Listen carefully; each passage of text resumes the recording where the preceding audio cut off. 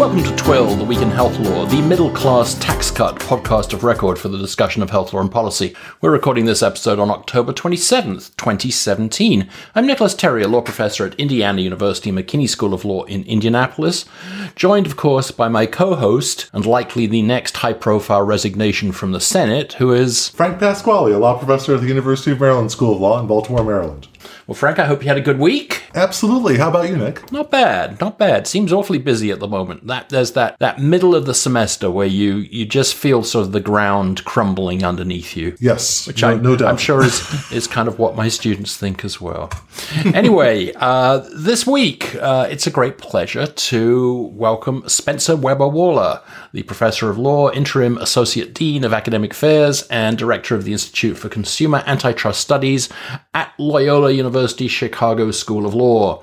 Professor Waller is broadly published in Antitrust with an impressive list of books and articles. This is someone we've wanted to have on the show for a while, and it's great to have you here, Spencer. It's great to be here, guys. Thanks for having me.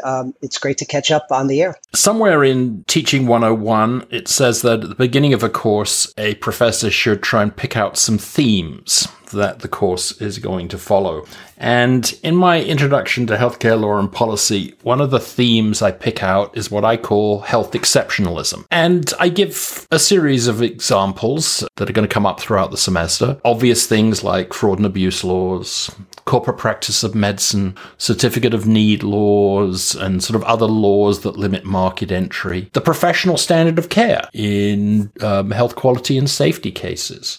And then, of course, the crowning glory is Justice Scalia in Burwell, when he proclaimed SCOTUS care as being true exceptionalism as it was treated by the Supreme Court. You've got this wonderful new essay that just came out in the Loyola University Journal, in which you sort of compare health exceptionalism, perhaps as I would frame it, with a view of antitrust law that you call transsubstantive. So non-exceptional, I suppose. So that's where I think we'd love to sort of get you to state your thesis, but we know that there are people on the pod, and actually I'm one of them, for which antitrust is not their first religion. And so it would be great if you could sort of give us a gentle slope into antitrust before sort of hitting the core of your article. Sure. So, antitrust is the name is uniquely American, but the concept is not. We were one of the first countries to have a general law about market competition, and antitrust is simply the law of competition. And outside the U.S., it's referred to as competition law. In the U.S., we have the Sherman Act and various amendments and additions that came over the years. So since 1890, we basically had a law that says unless Congress gives you some kind of an exemption or some kind of an immunity, you are subject to some broad principles, regardless of whether you're in the ice cream business, the transportation business, the concrete business, or the healthcare business. And there's three basic principles that take less than a minute to lay out. The first is that Section 1 of the Sherman Act prohibits anti-competitive agreements between competitors. That can be price fixing, that can be bid rigging. Those are the hardcore cartel violations that will normally land you in prison. There are other agreements that are illegal but not generally prosecuted as criminal violations. Section 2 of the Sherman Act prohibits monopolization and attempted monopolization. And that covers the abusive behavior of dominant firms, where they're excluding competition, not serving and abusing consumers, and not really doing anything that serves efficiency or innovation. So you can think about the old Microsoft case. You can think about current concerns about Amazon and Google. And then there's Section 7 of the Clayton Act, which came later, which prohibits mergers and acquisitions, which can harm competition, at least potentially harm competition. So those are the basic ground rules. They're designed to apply to all industries. And in the piece that we're talking about, and in a concern that I've had since I've begun teaching in this area, is healthcare, antitrust exceptionalism for healthcare. Tim Graney raised this theme 30 years ago, and I came 30, 40 years ago, and I've come to the conclusion that for a variety of reasons, the healthcare industry, particularly healthcare providers, think they're special and think the rules don't apply to them in ways that would be laughable in other industries, but often taken seriously by courts and agencies for reasons we can talk about. One of the things I wanted to get into in terms of the antitrust landscape is I wanted to think a little bit about the nature of contemporary thought in antitrust, sort of building on or pivoting off of an article that you recently published on New Voices in Antitrust Law, and then think about how that might map or not map to healthcare exceptionalism. So one of the things in terms of antitrust law is I tend to think of there being sort of three camps right now. Maybe there's more, but one being sort of Chicago orthodoxy, the sort of approach to antitrust law that Bork sort of pioneered with the antitrust paradox, being very skeptical of government intervention and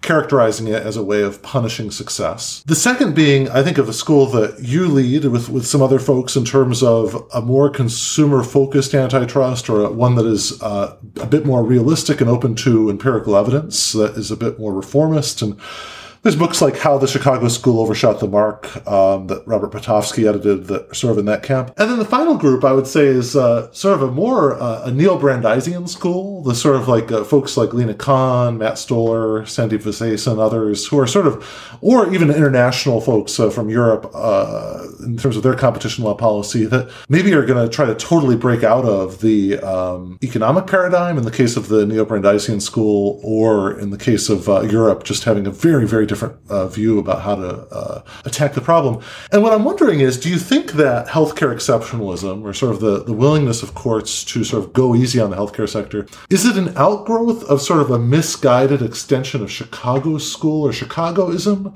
Or is it something different? Is it sort of a type of just soft spot for claims made on behalf of doctors, hospitals, drug companies, and insurers? Wow, that's a great question. I haven't given that a lot of thought, Frank, and it's awesome because I know you're so well read, and it just ties in so many things that you and I have talked about over the years. My best guess is I'm very sympathetic to the way competition policy is looked at outside the United States. I'm very sympathetic to what the neo-Brandeisians are trying to do by looking at questions of how economic power becomes questions of political power. But I think actually in healthcare, there might be something else that's going on because regardless of what framework, even if you think antitrust is just about the promotion of wealth maximization, which is sort of ultimately the Chicago school, and I'm not a fan for reasons that we can talk about, but even if you accept their basic premise, I think even somebody like Robert Bork and anyone who follows in that tradition would say things like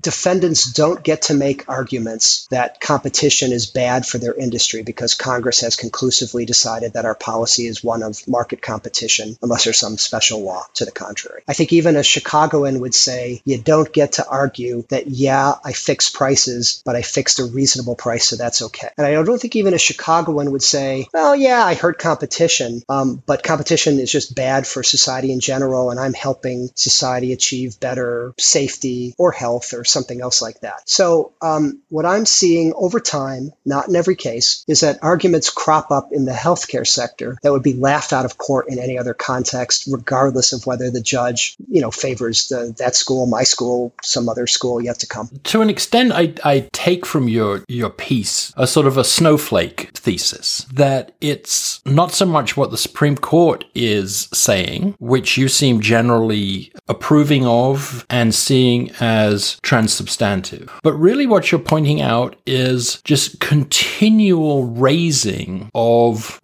doctrinally flawed arguments by healthcare stakeholders, particularly physicians, that instead of getting laughed out of court, at least get traction in the lower level of courts. Is that fair? Yeah, I think that's a fair characterization. I think the Supreme Court, when they take the handful of healthcare cases that involve antitrust over the years, they more or less get it right. They're playing the traditional antitrust game of looking at, is this likely to harm competition? Are there any credible arguments for efficiencies on the other side? And if so, has the defendant proved them? That's fine.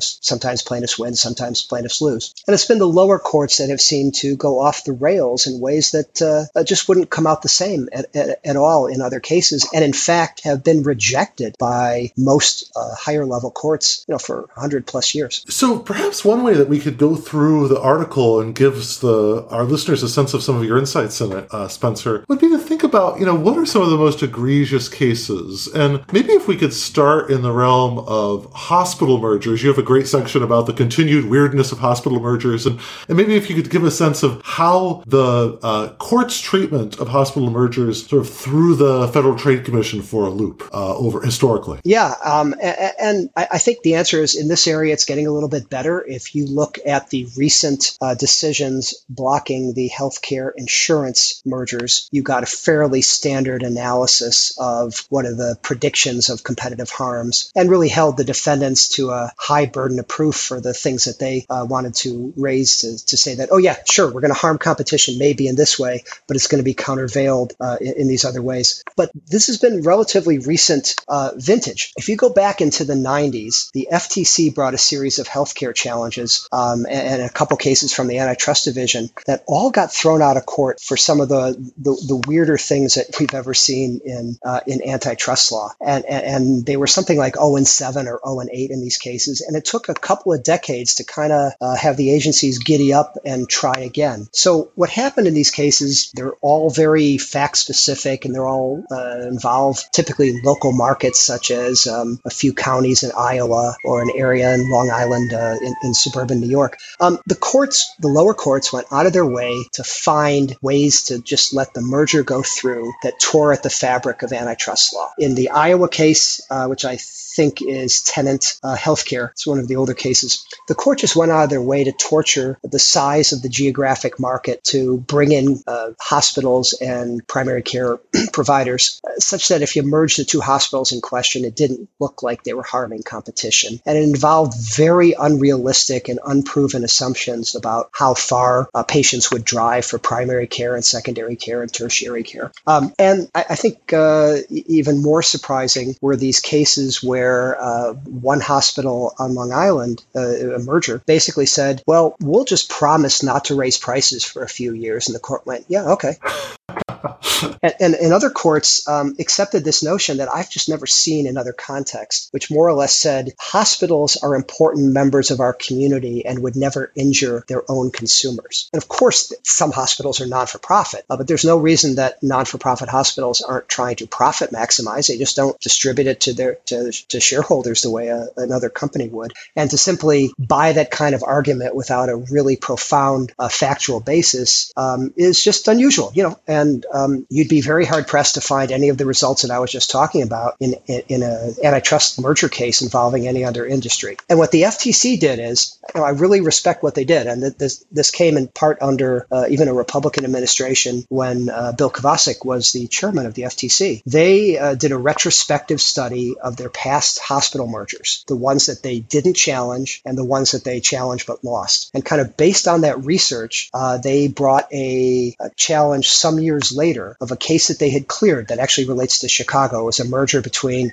Evanston and Highland Park hospitals. And they won this case and they got a settlement, but it was a very weak settlement because a lot had changed over the years and it was very hard to kind of unscramble the omelet that took place. So, the agencies learned from that, got back in the game, but the risks are that lower court judges who don't see a ton of these cases, there's no reason why they should, are going to buy these arguments that just really wouldn't work if you were in a standard, any other context, whether it's manufacturing or service or professions or something else. Do you think that rather weak remedial part of the Evanston case, where there was conduct relief rather than divestiture, do you think that sends a bad message that, even if these things do go pear-shaped legally, the price that you pay is not going to be very high? It's hard for me to say. I think the FTC did a great service by getting back in the game, taking a hard look at past cases, and then coming up with evidence that would persuade a judge that there was a violation. I think the price they paid was they got relatively weak relief.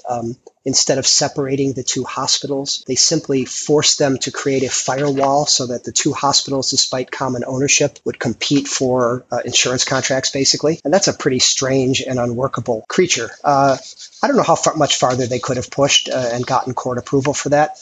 But it's out there, and other firms can make unusual arguments that while their merger's illegal, it should be allowed to be consummated as long as they behave themselves. That's getting close to that idea at its worst, which was, if we promise not to raise prices, is it okay if we merge? Moving on from the hospitals to physicians, you also have a section on how doctors and price fixing. And you discuss how there seems to be a real problem where, even though it's clear law that forms of physician price fixing are legal and could potentially even bring in criminal liability, by and large, DOJ forgoes its prerogative to bring these criminal cases. That leaves the FTC, with its civil cases, and that the law is just a bit of a mess there, that there's under enforcement. Could you explain how that happens? Sure. And I just have to go back to a little bit of a personal story on this. When I was in law school, the summer after my first year, I worked for the FTC regional office in Chicago, which at the time did both antitrust and consumer protection. And I come home, and obviously I was living at home, and they knew exactly where I worked. And my dad asked me what I had worked on, and I told him I was working on some antitrust cases and what we're doing. I said, hey, Dad, what did you do? And I should point out, my father was a dentist who then said to me, I'm working with the American Dental Association to exempt the medical industry from the antitrust laws. Wow. And I later got to watch my father on the Phil Donahue show make some of these arguments. And there's just an attitude, and there's a lot of advocates, for this in academia and practice, but particularly doctors have the view that's just mistaken legally, that being part of a honorable profession means that the normal antitrust rules that we've talked about somehow don't apply.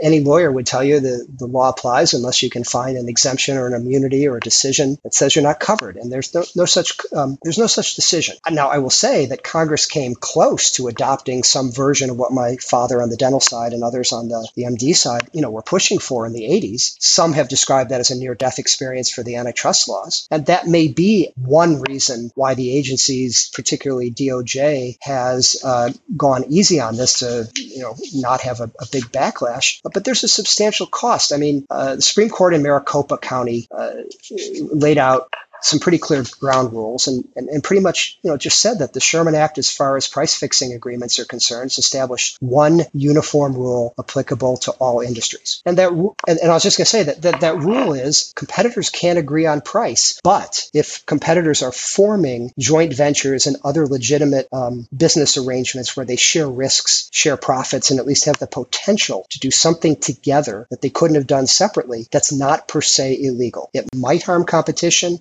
if they have power in a relevant market, but they at least, it's not automatically illegal. Conversely, if two competitors, doctors, lawyers, ice cream vendors, simply agree on price or the territories that they serve, and there's nothing else going on, that's per se illegal. And DOJ has said, that's the stuff that we will go after in the grand jury. And that's exactly the stuff with like 2 or 3 exceptions that they've never tackled in the, in the physician market. Before we leave Maricopa County, I have to ask you the question that always confounds my students, which is, that was a maximum fee schedule, right? Yes. That was the price fixing. Yeah.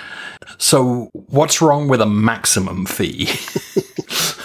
Well, there's some evidence in that case, and just generally from economic theory, that oftentimes what's billed as a maximum ceiling is really just a minimum floor. Mm-hmm. But the Supreme Court didn't get into that, and the law just says horizontal agreements on price are per se illegal, and you don't really look at effects, and you don't actually look at defendants' justifications for these things. That's what a per se rule is. It's a shortcut. It's an irrebuttable presumption. And so that's, my students raise that same question all the time. But I mean, it provides a guideline, it provides a roadmap, and both the agencies, the DOJ, Antitrust Division, and the FTC, have gone out of their way to give specialized guidance to physicians in a bunch of guidelines and healthcare antitrust statements. And that itself is exceptional. We don't have like price fixing guides for the movie industry. We don't have price fixing guides for ocean shipping. We just have the law and the case law and your lawyer's advice, and hopefully you have the common sense to comply with the law and not go to jail.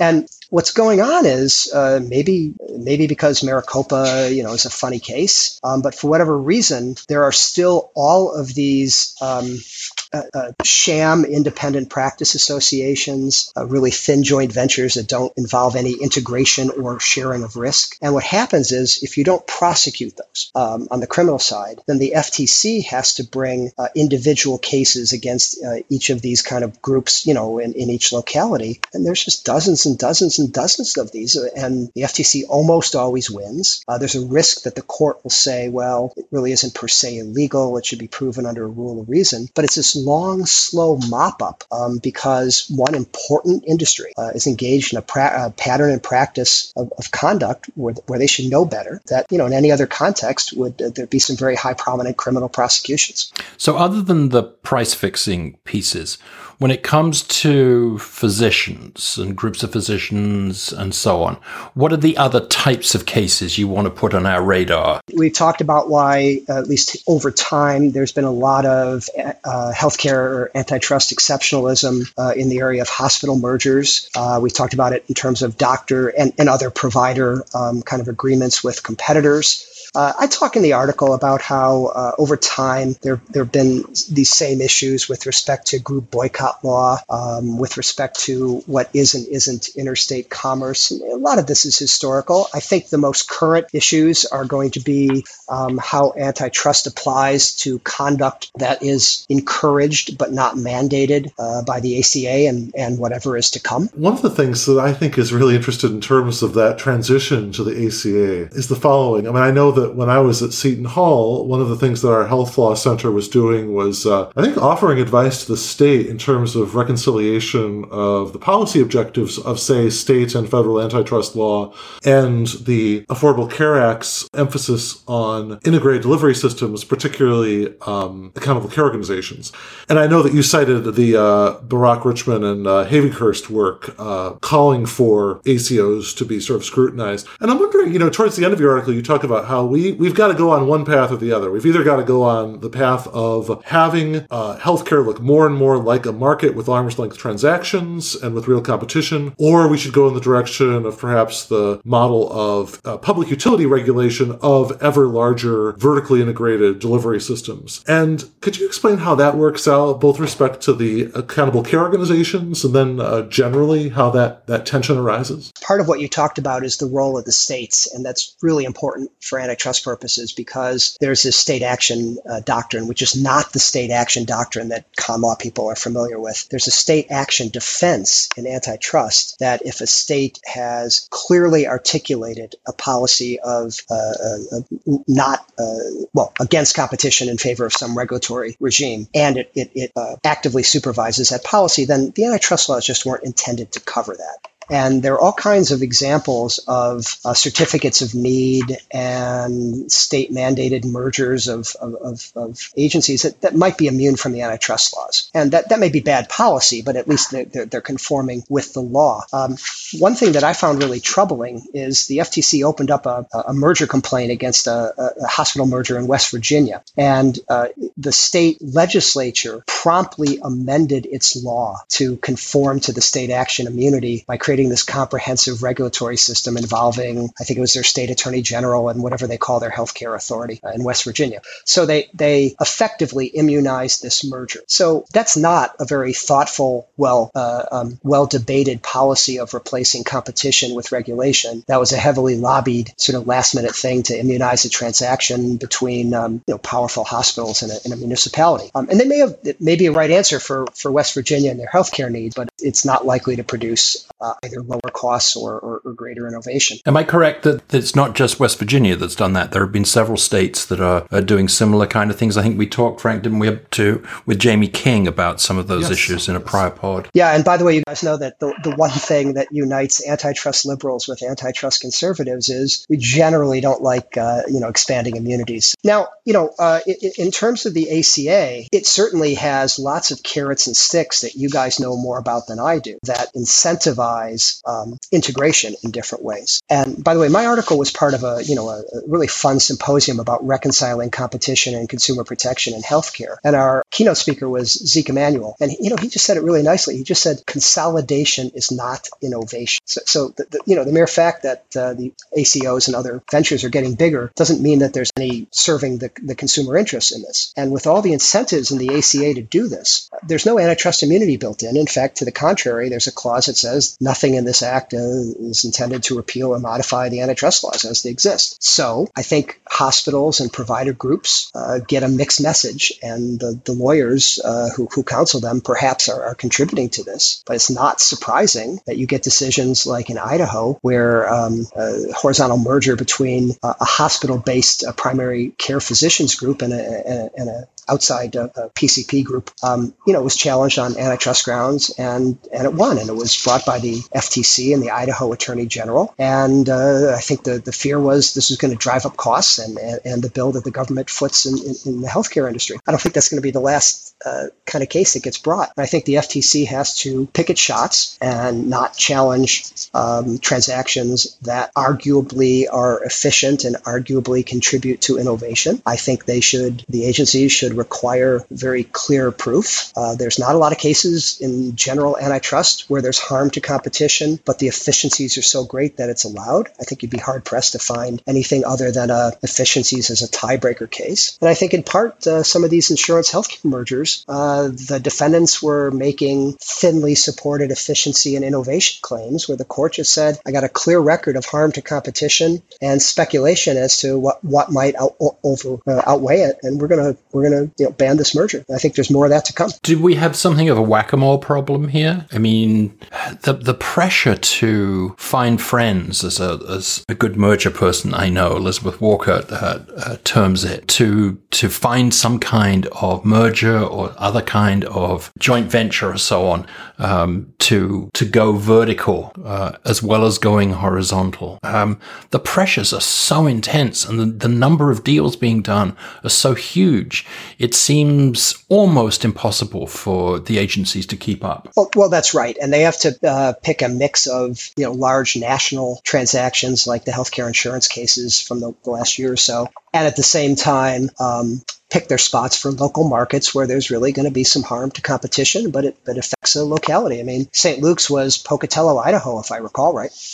But yeah, they can't bring, there's only so many of those cases they can bring at the same time. And I don't know if you wanted to get into it, but the most recent iteration of this is the thing in the front page of the Wall Street Journal about CVS exploring a merger with Anthem, one of the rejected suitors in the healthcare insurance market, where this is a vertical merger, if I understand it right, where they're basically trying to compete with Amazon, who is seeking pharmacy licenses in various states. And I'm so glad you mentioned this potential rivalry, because I think it sets up something that I actually lead off my healthcare course with, which is I start with a slide that has the food industry and sort of shows how much of food is concentrated in like 6 or 7 different big companies. And then I move on to like the media consolidation and sort of show how, there's really a ton of media consolidation. And then, look at the search engine, social networks, markets, things like that. And I just ask the students, do you think that essentially the bottom line is that eventually we're going to move to a situation where there is real massive vertical integration and conglomeratization in healthcare to bring this type of rationalization? Or do you think that, things like the corporate practice of medicine doctrine and other counter tendencies, more centrifugal tendencies, will lead to a more decentralized healthcare landscape? And we always have a good discussion. And I'm just wondering, it's interesting to think that perhaps an upshot of your article is that it's because of a certain lackadaisical nature of enforcement by the courts and elsewhere in healthcare that it is now ripe for a takeover by, say, digital giants, the likes of Amazon or others. Do you think that's possible, or do you think there's these large questions are just very hard for antitrust to answer? Well, antitrust hasn't done a great job about overall consolidation industry by industry of the kind that you're debating with your students. The defense contractor industry consolidated in a huge way in the 90s, and that was allowed because the federal government, as the sole buyer of high-tech defense stuff, said that's what they wanted, and that's fine. That's a policy decision where the people who bought the stuff were willing to pay more as long as they had an assured, safe supply. And antitrust essentially failed to deal one way or another with Walmart and its general societal effects. And I suspect we're not going to be any more successful with Amazon specifically. Now, in healthcare, are we going to end up with that? I think you guys know more about this than I do, but I think it depends on where you live. If you live in a small market, you may end up with a very limited number of options, particularly for high-tech and very specialized kind of tertiary services. You may end up with essentially one hospital